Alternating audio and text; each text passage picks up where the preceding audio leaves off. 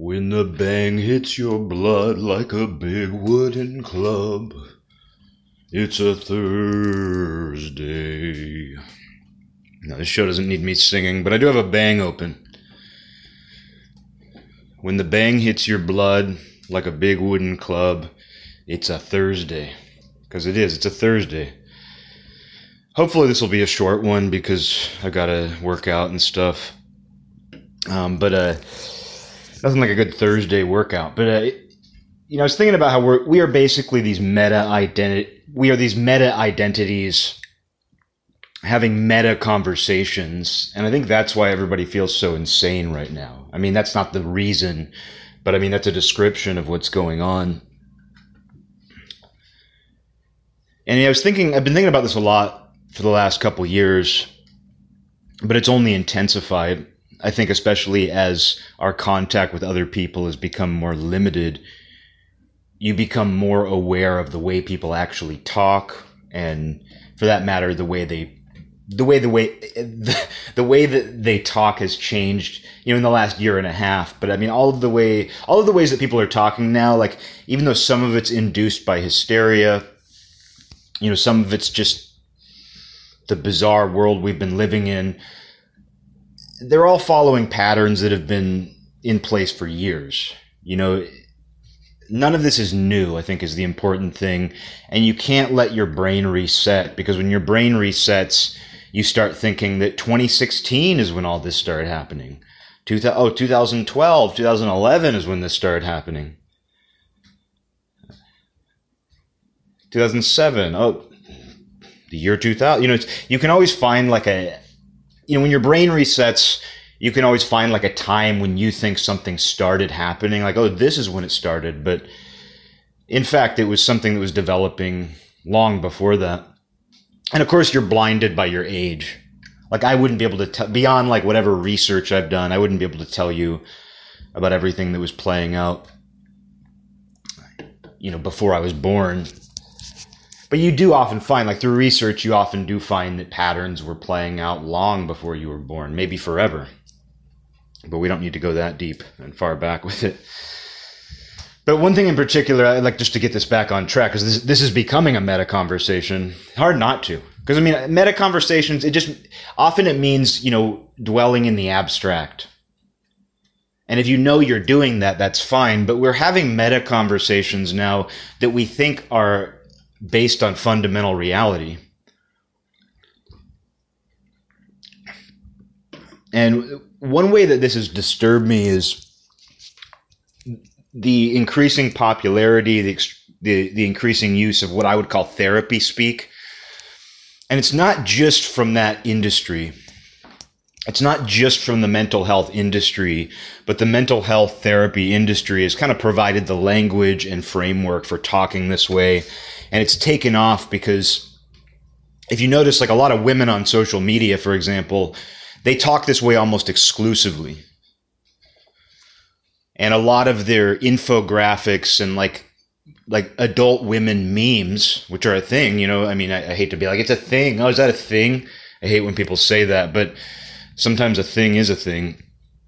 Oh, is that a thing? I should never say that again. Just shows you how things infect your brain. But, like adult women have their own memes, obviously, but they're not comedy. They're usually about like how to treat people or how to take care of yourself or your feelings. It's very much it's sort of a meta. Because memes by their very nature, even though they try to communicate something direct, they're often based on sort of a meta thought.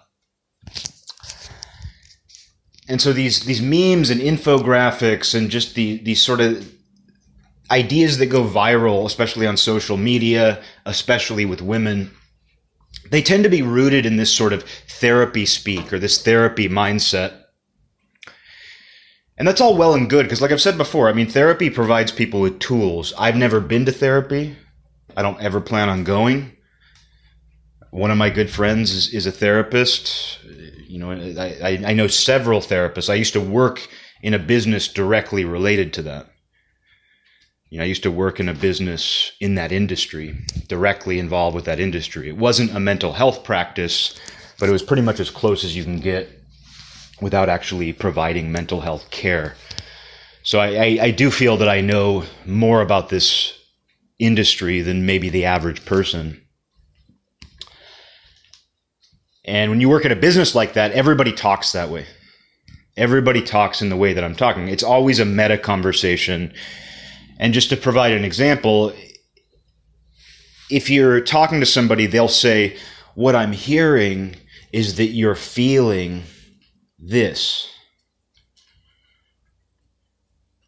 And I'm feeling like you're hearing this. Like, it's all there's several different layers. It's like you're talking about an emotion or a reaction, but you're putting several layers between that emotion and the conversation, which in theory should be good. Like, as a technique, that's good because it's making it not about the emotion itself, which if the emotion is heated, you want to put some space, like you want to put a buffer around it. But we're now talking about all emotion that way. We're all talking about everything that way. Not everybody, but I just mean this certain sort of person, and it's become increasingly prevalent. But you can't actually have a conversation with them, a personal conversation with them, because it sounds like you can practically see the worksheet their therapist gave them that says, oh, when someone's upset or they're saying this, respond to them with this phrase. But it's like once you know that trick, like you're like, oh, this isn't you responding anymore. Like if you know the tricks that are taught, like let's call them techniques. Let's be fair and just call them techniques. But like if you're aware of those techniques and someone does them to you, you feel like you're talking to an AI bot because you pretty much are. This way of talking has been programmed into them. And that's impacted my personal life. Like somebody I love, I was having a conversation with them and I was kind of venting and but I was joking around. And the conversation went as if it were scripted, where it was like, what I'm hearing is that you're feeling this. And I want to acknowledge that I'm feeling what you're hearing, which is this.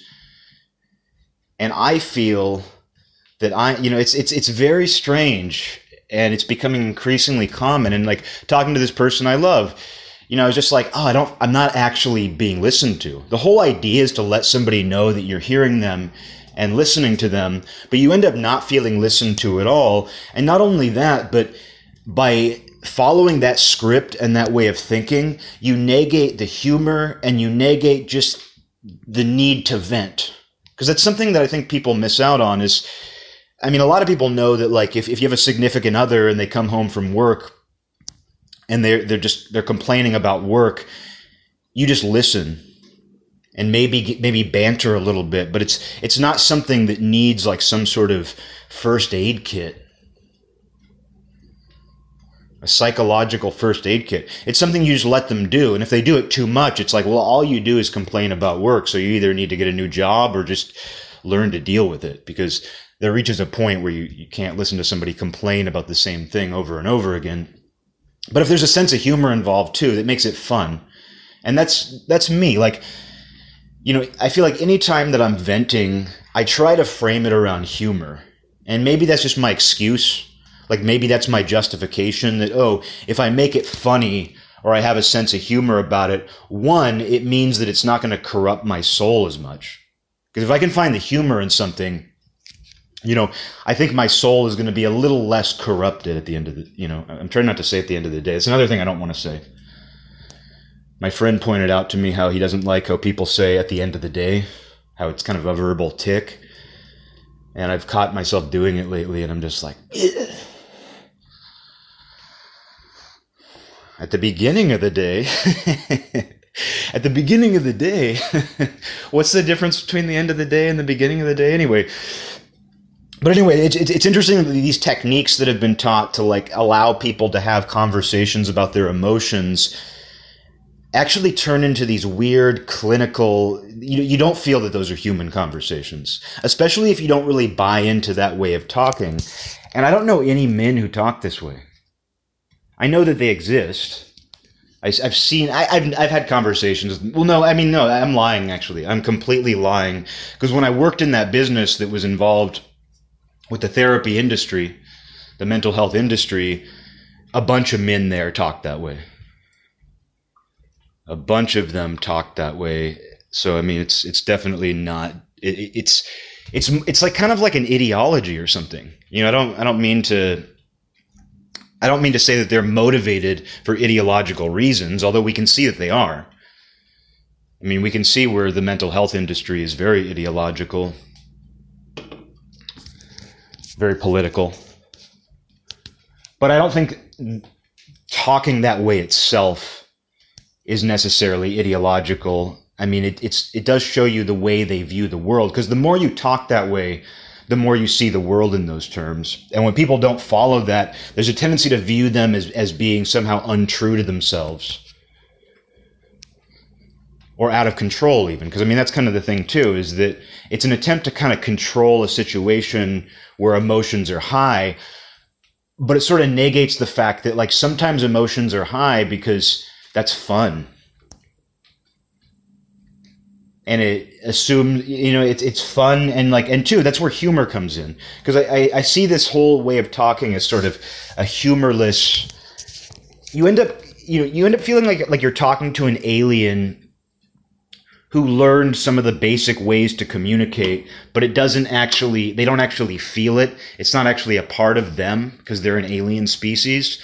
So all they can do is basically read from a script. And it's so interesting because it's designed to do the opposite. But I do think there's a person who loves this. You know, there is a sort of person who loves to sit there and talk in these meta conversations about emotions, but meanwhile the emotion isn't coming through. But again, I mean, I know that's part of the tool. Part of it is when emotions are out of control, this way of talking sort of removes you from the emotion itself, or it prevents the emotion from dominating everything. I completely understand that, and I understand that can be an effective tool. Like if somebody truly is, like if somebody's about to physically jump off a cliff and kill themselves and they're hysterical, or if somebody has a severe anger problem where it truly is affecting their life and affecting the lives of those around them, I understand the need for meta conversations that remove that person from what they're feeling right then while acknowledging what they're feeling. Because I think at its best, that's what that's designed to do. That's what that way of talking is designed to do. It's designed to acknowledge recognize how that person is feeling while also removing them from that feeling controlling them, you know, if that makes any sense. So I understand it as a tool, but it's become ingrained in more and more people. And it is political, it is ideological, because you can see where that way of talking, like you don't meet many Republicans who talk that way.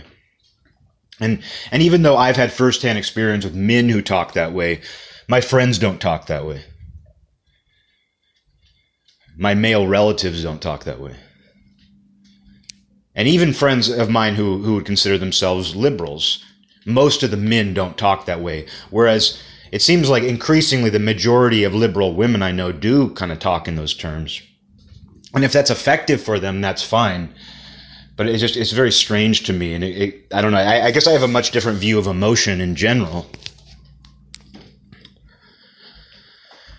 You know, I kind of treat emotion like it's the color.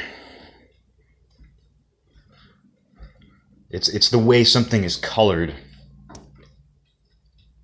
And like kind of seeing it that way, I don't know. I wouldn't even say it makes it more manageable, because I guess I don't even think in those terms. I think like I think that I've done best.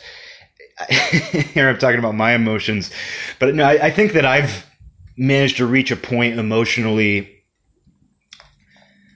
that makes sense to me because I don't think about that. Or I think about it in a fairly general way.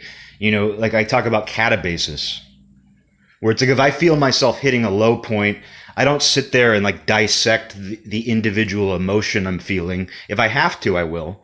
But it's just that I'm like, okay, I'm descending. And it doesn't actually make a difference what it is that's causing me to descend, because that's the sensation.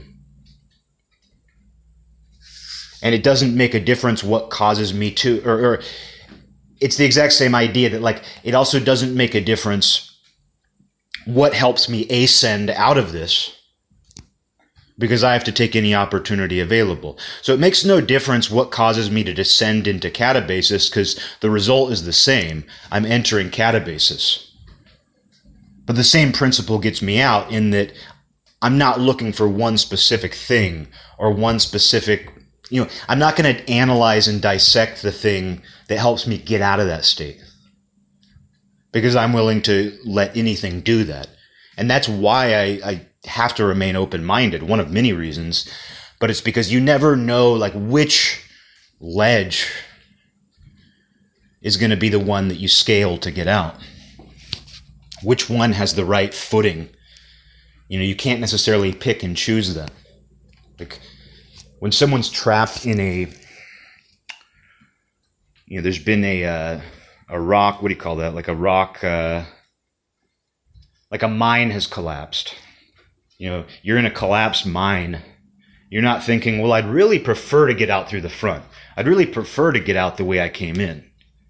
Well, it'd be a lot better if I exited, on the north side.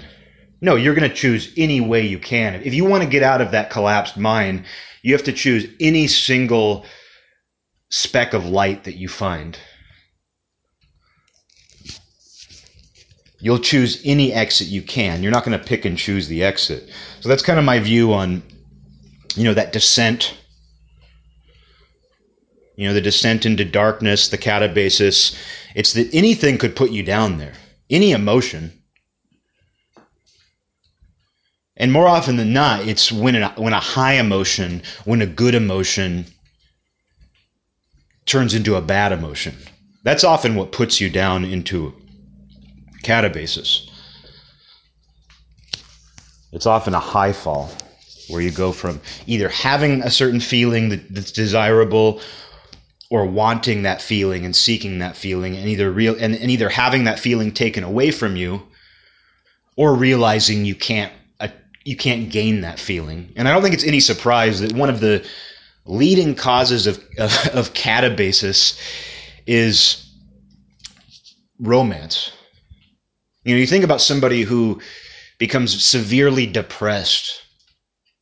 If it's from a breakup, like even if the relationship wasn't really happy for a while, they still had that ideal in their head. And so there's this immense feeling of loss, that you had this really good thing. And because you lost that really good thing, the only way to respond is to feel bad, to feel horrible. And so a lot of people become severely depressed in that situation.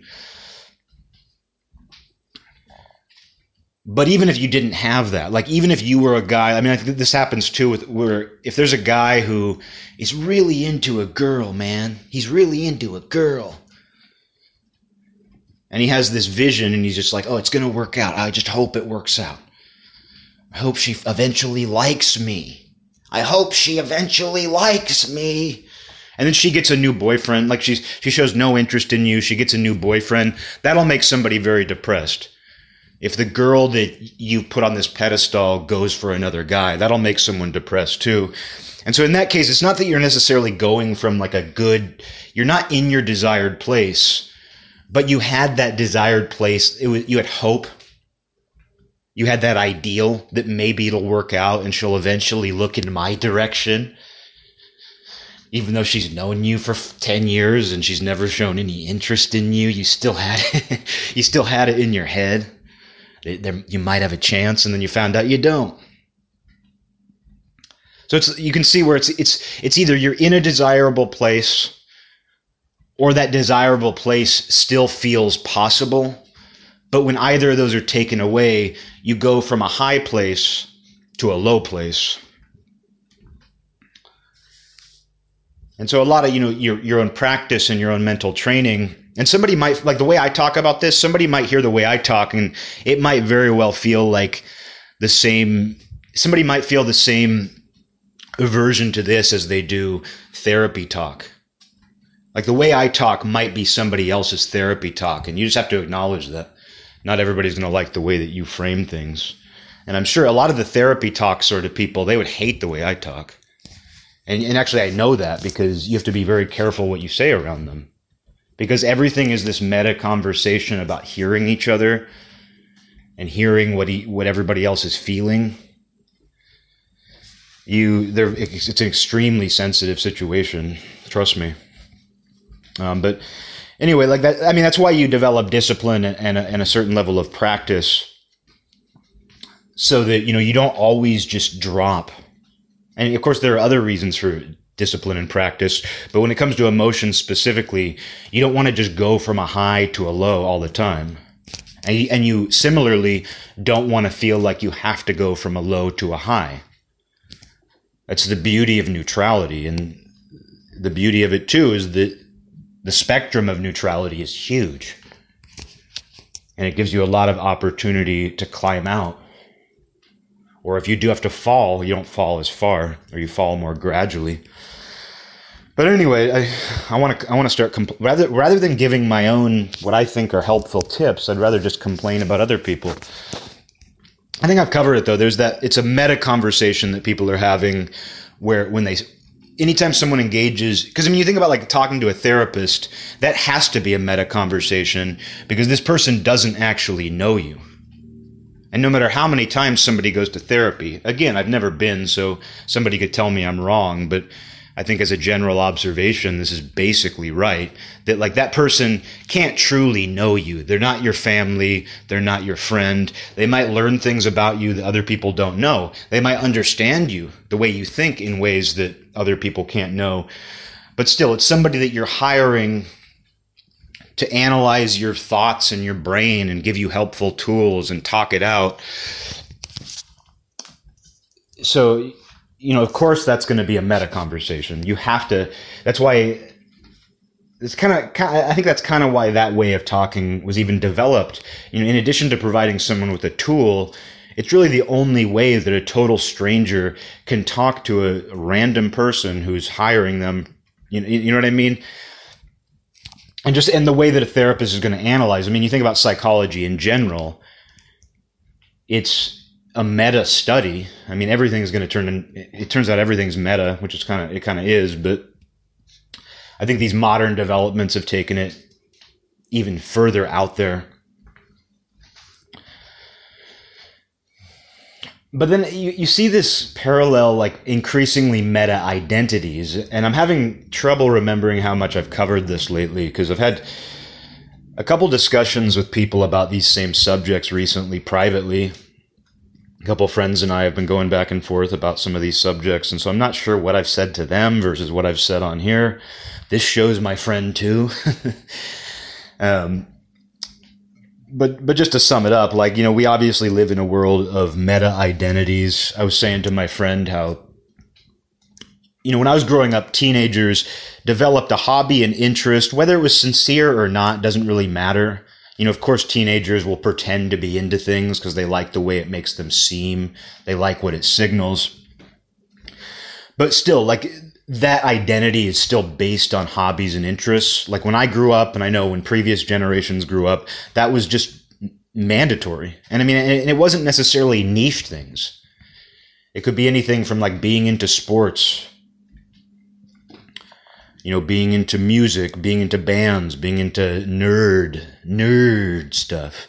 It didn't matter what it was. Your hobbies and interests very much defined who you were. Not 100%. And you could be into different things, but most of the teenage identities, and like when you look at them, like when you look at some of the ones that people talk about the most to this day, whether they still exist or not, I don't know. But like you think about like the goth kids, the jocks, the nerds, the skaters, you think about all those categories. And when you get beyond like how your brain thinks of those, because it's so used to them, it's so used to those being categories of people. Like when you actually look at them though, they're all based on a certain hobby or interest. And that's how our identities were formed. And we were also limited. Like I got the internet as a young teenager, but I used it to further my existing interests. Like when I got the internet, I wasn't just using the internet for the internet's sake. And I didn't see it as an end unto itself.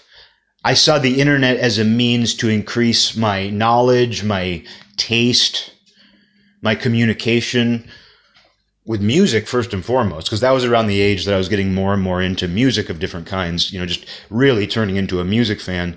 And so what did I use the internet for? Oh, I can find out about more bands. I can talk to other people who are into these things. I can get more information. Like I was saying in a recent episode, it used to be very difficult to even know a band's full discography. You take that for granted now that you can go to Wikipedia or Discogs or any number of websites, and there's a complete list of every single thing a band ever did, including singles, EPs, splits, compilations. Like, you were lucky if you even knew a band's full discography at a certain point. And so the internet, it's going to facilitate all of that, your hobby, and it's not to say that it didn't lead to you getting into other things, but those other things usually were a direct branch off from your existing interests. So it wasn't really that different from being interested in things in the flesh. It really was, you didn't really develop a meta identity. It was just that you had a hobby and interest. Who you were was influenced by that. And I always felt like, because it's true though that we tend to assume, we tend to think of like one particular identity as dominating a person, but it was I played football. I was also an artist. Not because I wanted to be, oh dude, look at me. I'm so, look at me. You didn't expect this. Oh, you didn't expect a football player to be an artist, did you? That never even entered my mind. I just loved both those things. I loved football and I loved music and art and, for that matter, video games. It's I just kind of liked anything I liked, but at some point though, you do kind of double down on a certain identity. And I do feel that I did that. Even though I always had a range of interests, that weren't necessarily associated with each other. At some point I did just kind of become a guy who was into bands. At some point by high school, I was just wearing band shirts. I grew my hair long and, that was pretty much my identity. So you end up kind of taking something on, at least on the outside. But still, looking at that, for generations, that's what happened. Where it's you had hobbies and interests, and your identity was a direct reflection of those hobbies and interests. And even with the internet, even being at I would say a fairly, you're still soft when you're, let's say I got the internet around 12, 13 years old probably. And you're still soft at that point. So whatever you come into contact can influence you. But at that point in time, the internet didn't have its own culture really. It didn't have its own flavor. And so you used the internet to further your existing interests or make connections between that interest and other interests. It was still fairly organic. And that's around the time that I noticed, not around the time, but then it was a little while later that I started to notice that younger generations, or at least kids who were 5 or so years younger than I was, I started to notice that they were more and more influenced by this rapidly increasing internet culture. I already talked about memes and that sort of thing and the meta humor that the internet developed over time. I already talked about that in a recent episode, so I'll avoid it this time. But you can see where that became an actual interest in and of itself. It wasn't that teenagers and youth were getting on the internet to expand their existing interests and their existing identities. It's that simply the internet's own culture, if you want to call it that, its own subcultures, those became the means and the end unto themselves. And it being the internet, and with more and more people using the internet, and even the people who were already using the internet using it more, that led to just a more and more surreal meta experience. And what I've noticed with young people today, and it's not just teenagers, but I would say this is definitely true with Gen Z, maybe the younger end of millennials. Hello, fellow millennials. I'm the main millennial, kids. Listen to me. But when something I noticed with younger millennials and the Zoomers was that their identities have become increasingly based on the idea of identity itself. Whereas my generation, we formed identities based on our hobbies and interests. And like I said, that wasn't always sincere. There were posers. But what you were trying to communicate was still the same thing. It was still, these are my hobbies and interests, and I want you to know that. Whether you're posing or not doesn't matter. That's still what you're trying to communicate. The purpose of the identity is to communicate that about you. But with this increasingly online culture and youth growing up, focusing primarily on the internet, yeah, they're still into music, they're still into movies and TV, but those are kind of satellites around this digital world they live in. And they're not as important to those kids. You can just tell. You can tell that even though people still worship K-pop and all kinds of things, you can tell that music, movies, and TV don't matter as much to them. Those are just kind of components of this swirling, chaotic, larger mess. And we're so oversaturated in those things. And in my opinion, they've dropped in quality. They've dropped in meaning. Someone can disagree with that if they want. That's how I feel. But, with all of that, like those things, they're not even asking to be important. My opinion is that new music, new movies, TV, most media in entertainment, it's not even asking for people to find it important anymore. And it still does have some importance because the old systems are still in place, like record labels, corporations, the culture. It still promotes those things. And so a certain number of people just latch onto it. But I really don't see those things playing as fundamental of a role in youth identity anymore. And I think the youth identity is far more based on this meta world that exists in the internet itself. And that's been infused with politics.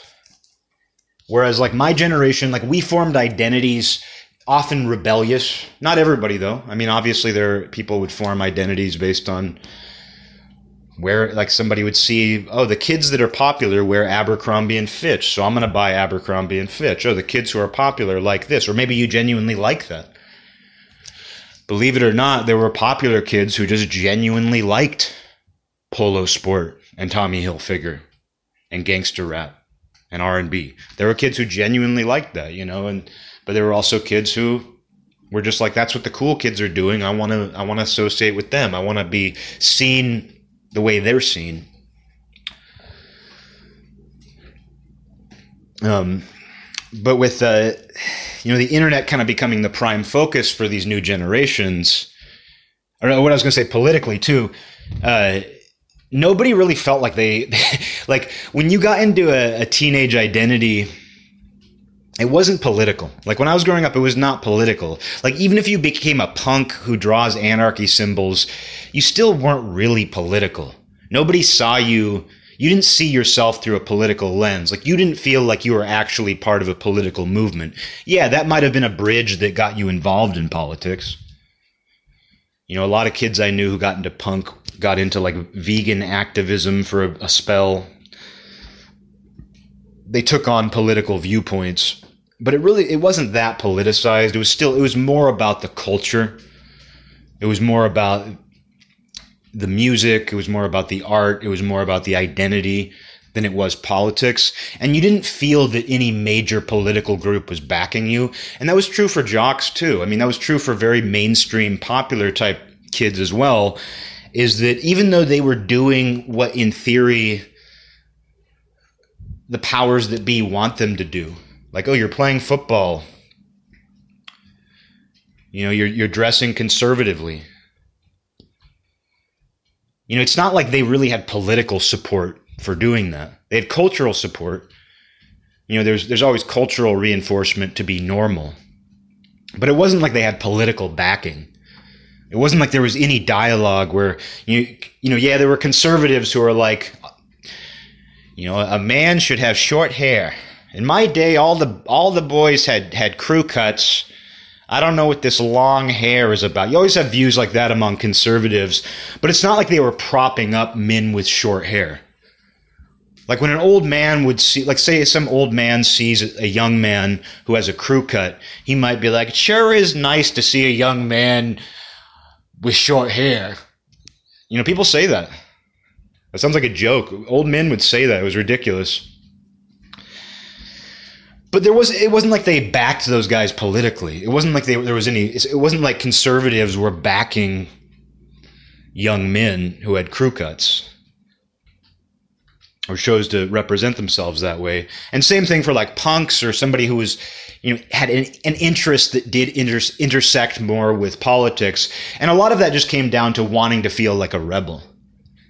I mean, that's what I found with most kids I knew who got into punk, is any politics they had were more based on a desire to rebel against the status quo. And like I mentioned in a recent episode, like two of like the earliest, most serious punk kids I knew might now be considered conservatives.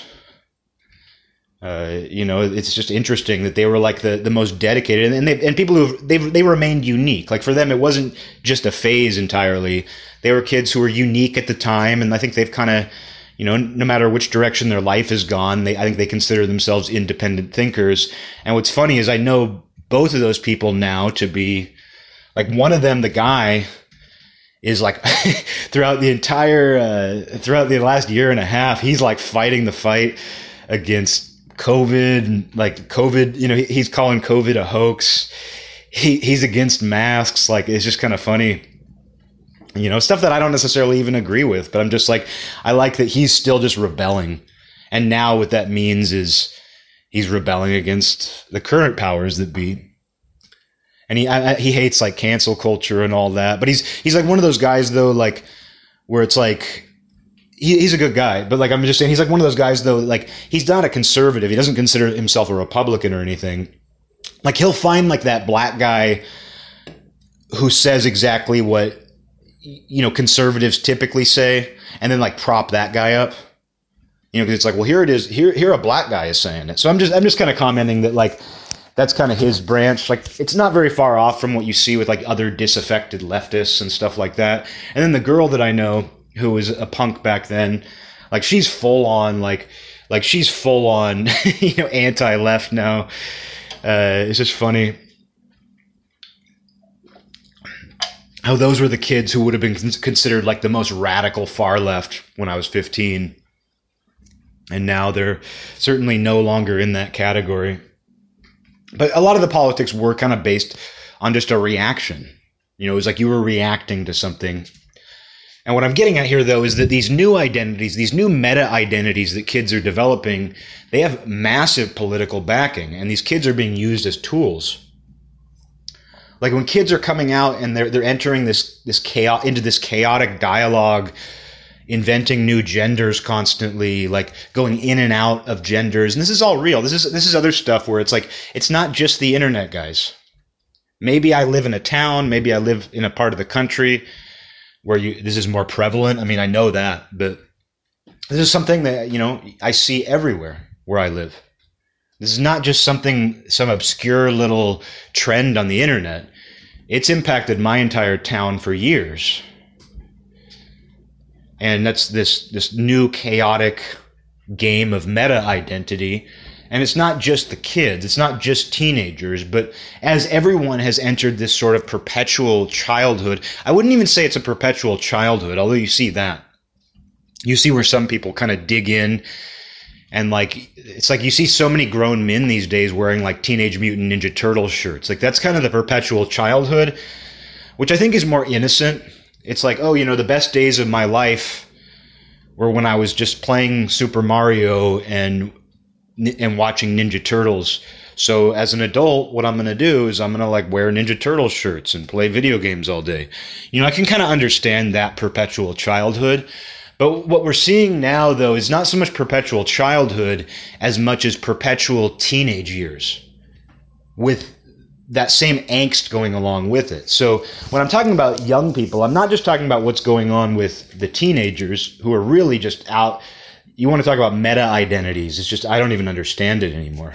I don't even understand what they're talking about. I don't even understand what they're trying to be. And they'll scream at you that this is their real identity. But that's what everybody does when they're going through a phase. That's where the entire joke of, it's not a phase, Dad. It's not a phase, Dad. It's not a phase. You know, that's what kids are trying to prove. Like, I wanted to get a tattoo when I was like 15 or 16, and I begged my mom. I was like, please sign off on it. I'll draw my own tattoo. She said no. She's like, wait till you're 18 and get it yourself. And I'm glad, because I don't have any tattoos today, and tattoos are fine and everything. I might have talked about this recently, but the tattoo wasn't because I really wanted that specific tattoo. I didn't even know what I was going to get. I probably would have ended up with like a Misfits tattoo or something that I would hate today, you know? Or I would have drawn my own, but it would have been a shitty drawing, and I would just have some shitty teenage drawing on my body. You know, I'm glad I didn't end up doing that, because by the time I turned 18, a tattoo wasn't even on my mind. And that's because when I wanted the tattoo, it was really just a way of telling people, like, I'm serious about myself. I'm serious about what I'm into. This isn't just a phase. I'm serious enough to get a tattoo in high school, guys. That was what I was communicating. And I'm glad my mom said no, because it's not a good reason to get a tattoo. And I don't want to live the rest of my life having to explain, like, oh, well, my tattoos represent a different phase in my life. And I got this one when I was 15, and, you know, I hate it now, but I actually love it because it represents this period in my story. And I'm glad I don't have to do that. Not that there's anything wrong with that. And, like, I have no beef with tattoos, honestly, but I'm just glad that I personally didn't get one then and don't have one now. My whole, I'm into body mod, though. I'm into body mod, which is why I exercise. And I'm losing my hair, so that's body mod. Body mod all around. It's not just tattoo shops and piercings and plastic surgery. Everything's body mod. I ate too much last night. Body mod. I didn't eat enough last night. Body mod. Body mod, body mod. This is my child. His name is Body Mod. He's a body mod. But with these, what I was trying to communicate, though, by asking my mom for a tattoo, was just that I wanted to communicate that, like, I'm willing to do something to my body permanently that reinforces my identity. And I don't think it's a coincidence that with more recent trends among youth, they want to do permanent things to their body, too, that reinforce their identity. And there's a lot of controversy over it. But tattoos are old hat. Like the thing about, like, if you're a teenager today, your dad very well might have full sleeves. He might listen to, like, Anti-Flag, if you remember that band. Like, if you're 16 years old today and your dad has tattoos and listens to punk, what else are you going to do? You got to take a step further. You either have to be more conservative, which is a pattern. Like, a woman I worked with who was like an ex-punk who was super liberal, I think she was in her 50s, she just couldn't understand, like, how her son was like a right-wing Trumpsfeld supporting type. And it's like, you can't understand? His mom is an ex-punk liberal. Of course he's going to be a conservative, you know? It's like, you either do that, or you take the liberalism or progressivism, whatever you want to call it, even further out. Which I think is what we're seeing now with these meta-identities, where kids don't even know what they are, yet they want to make permanent changes to their body. And tattoos are old hat. You know, the old ways of expressing your identity are old hat. So we're seeing just, it seems like every day there's another branch. Like these ideas are just branching out from other ideas and mutating. And so, like I said a few minutes ago, whereas, like, my generation, our identities were based on our hobbies and interests. And even though a part of that was, like, us like, even though a part of that was us thinking about our own identity and saying, like, basically, like, we would sometimes put our identity before our hobbies and interests. Like, I'll readily admit, when I was a kid, like, I bought a shirt by a band, I didn't even own any of their albums. But I was like, I want to express myself using that band as part of my identity. But then, like, but the thing is, though, like, I would reconcile that by, like, I would buy one of their albums. And, like, I probably knew I would like it. It's like that sort of thing. But sometimes as a kid, you'd be like, oh, I'm at the concert. And, I have enough money to either buy a CD or a shirt. And sometimes you buy the shirt because expressing yourself is more important in that moment. Adding that band to your identity is more important. So you would put your identity before your actual hobbies and interests, but it doesn't change the fact that your identity was still based on those hobbies and interests.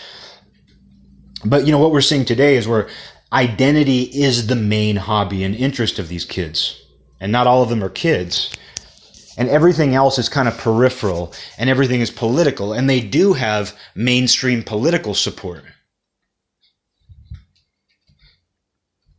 And that political, medical, institutional support, tells them it's okay to permanently change yourself right now. Basically, like, you should be able to get that tattoo even if your mom says no. And in fact, we'll help you get that tattoo even if your mom doesn't support it.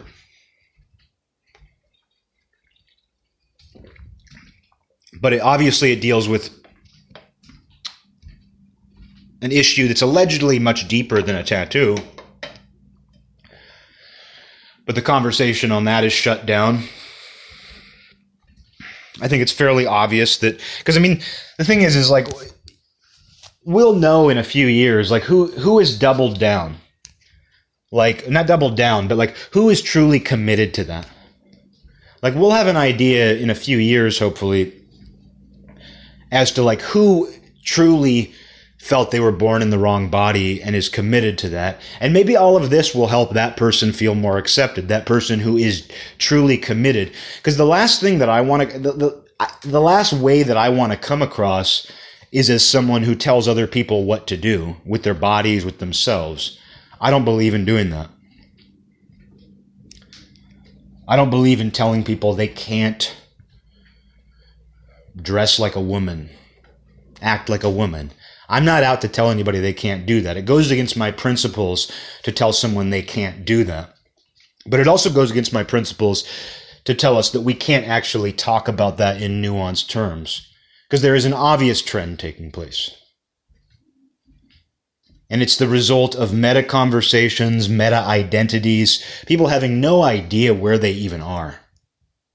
They have no idea who they are or where they are. And that's because a lot of their mental energy, a lot of their focus exists in this meta world. A lot of it online, a lot of it in computers. And a lot of the conversations they're having are removed from the actual feelings and emotions that human beings have. Because people are saying, oh, when you need to talk to somebody and they might be upset, what you tell them is this script. Part of the joy of getting to know people, part of the joy of conversation is that there are hits and misses, and you never know what the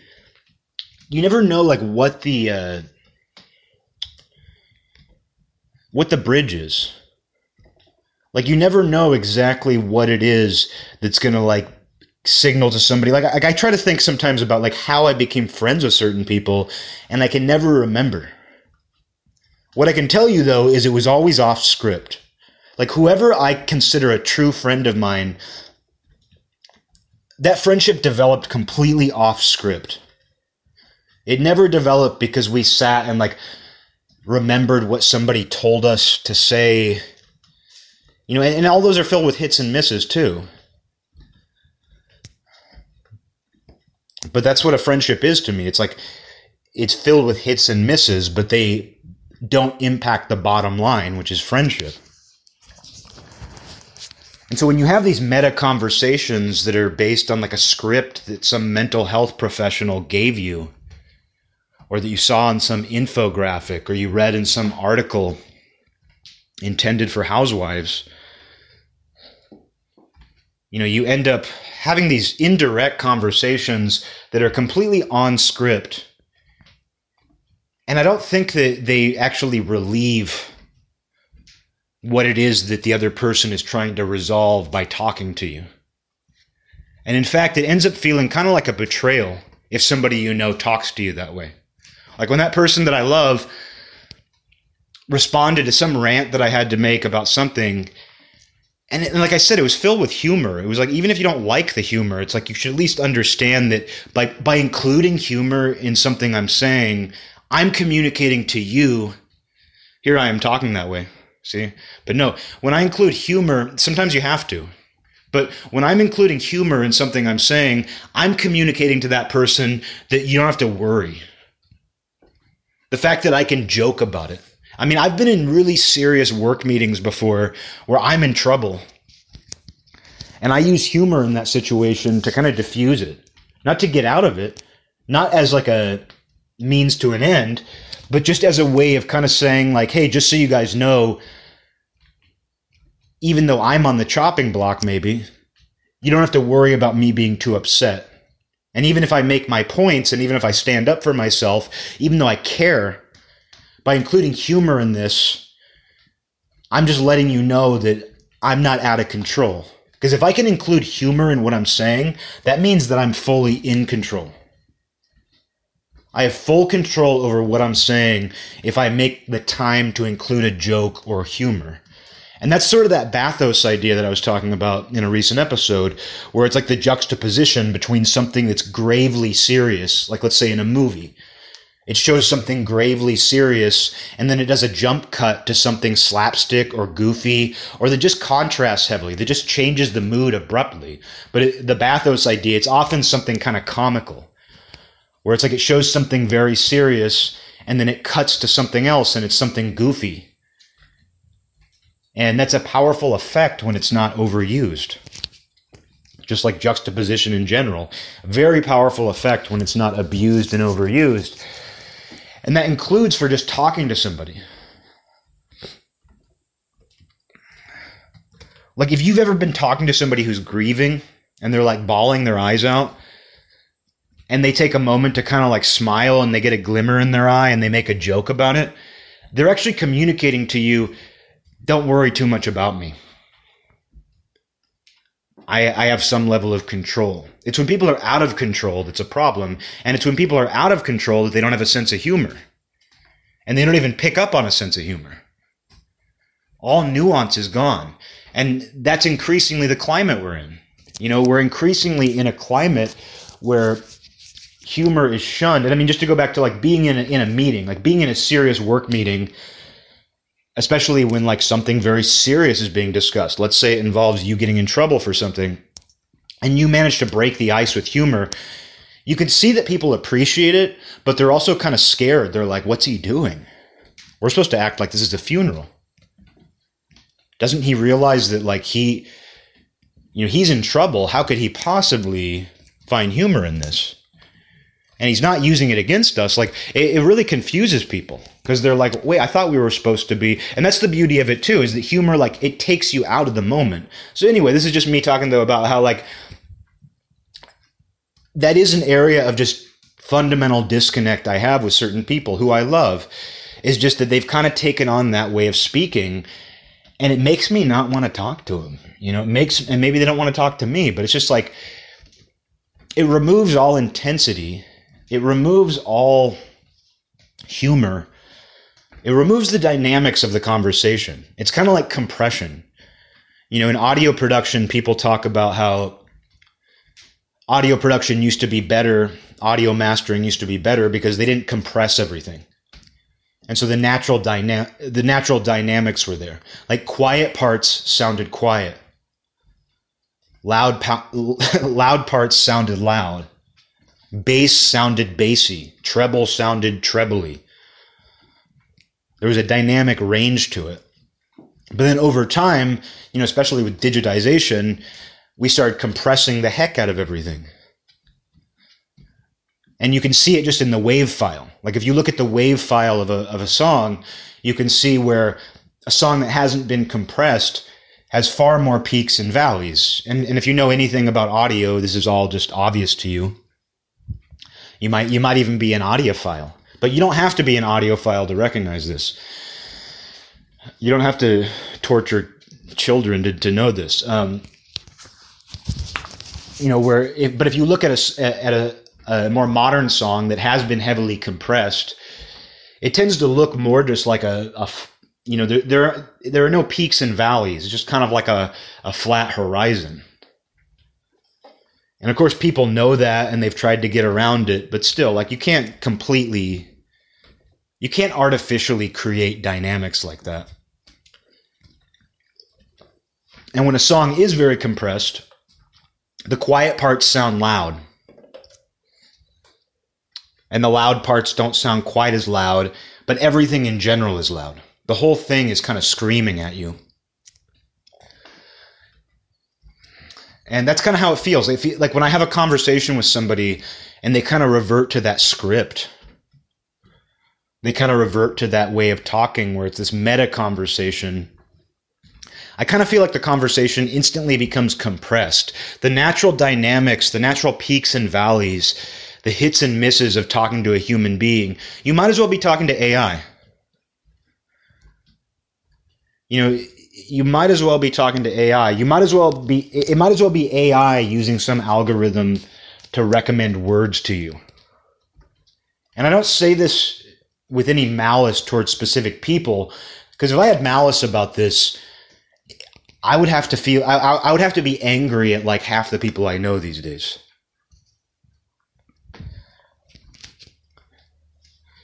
And to somebody who thinks this way now, they actually they show increasing discomfort for anything that doesn't communicate this way. They show increasing discomfort for anything that goes off script. And that just saying that makes it sound like, man, you gotta tune in, tune out, drop out, man. You got to think outside the system, man. I sound like I'm saying that, but it's not like that's wrong, that's the thing too. Even though that way of thinking has become such a cliche, like this Timothy Leary sort of way of thinking has become such a cliche, it's like, that doesn't mean that it's wrong or bad advice if you know what you're doing. But I think that some of it comes from this view that everybody's out of control. And I think that's because people don't really know the signs that somebody is in control. And we have this tendency to see any raw expression as an out-of-control person. And that plays out in the free speech arguments, that plays out in the discussions that take place, where it's like, if somebody is saying something you don't agree with, we now see that as that person is out of control and something needs to be done to control them. That's 100% what's going on. When you boil it all down, that is 100% what's going on. People are going through life on these scripts. And even the way that they talk has been scripted now.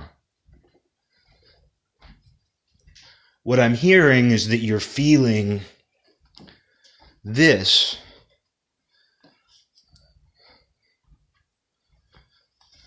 It's a meta view of life itself. And so people are increasingly operating on not just a script, but the entire lexicon, the entire tone, the format itself has now also been given to them. And it's continually reinforced. And you're told that if you don't talk that way, well, you're out of control.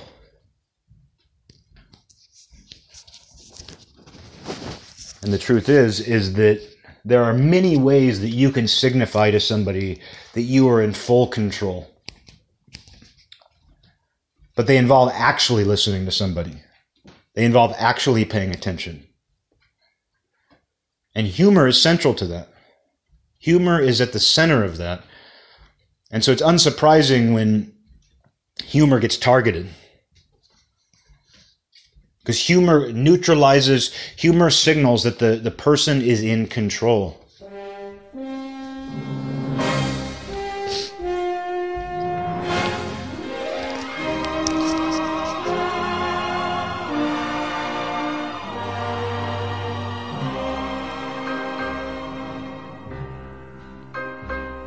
This land is mine.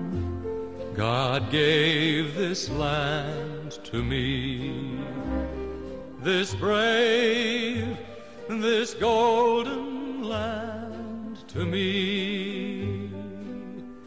And when the morning sun reveals her hills and plains,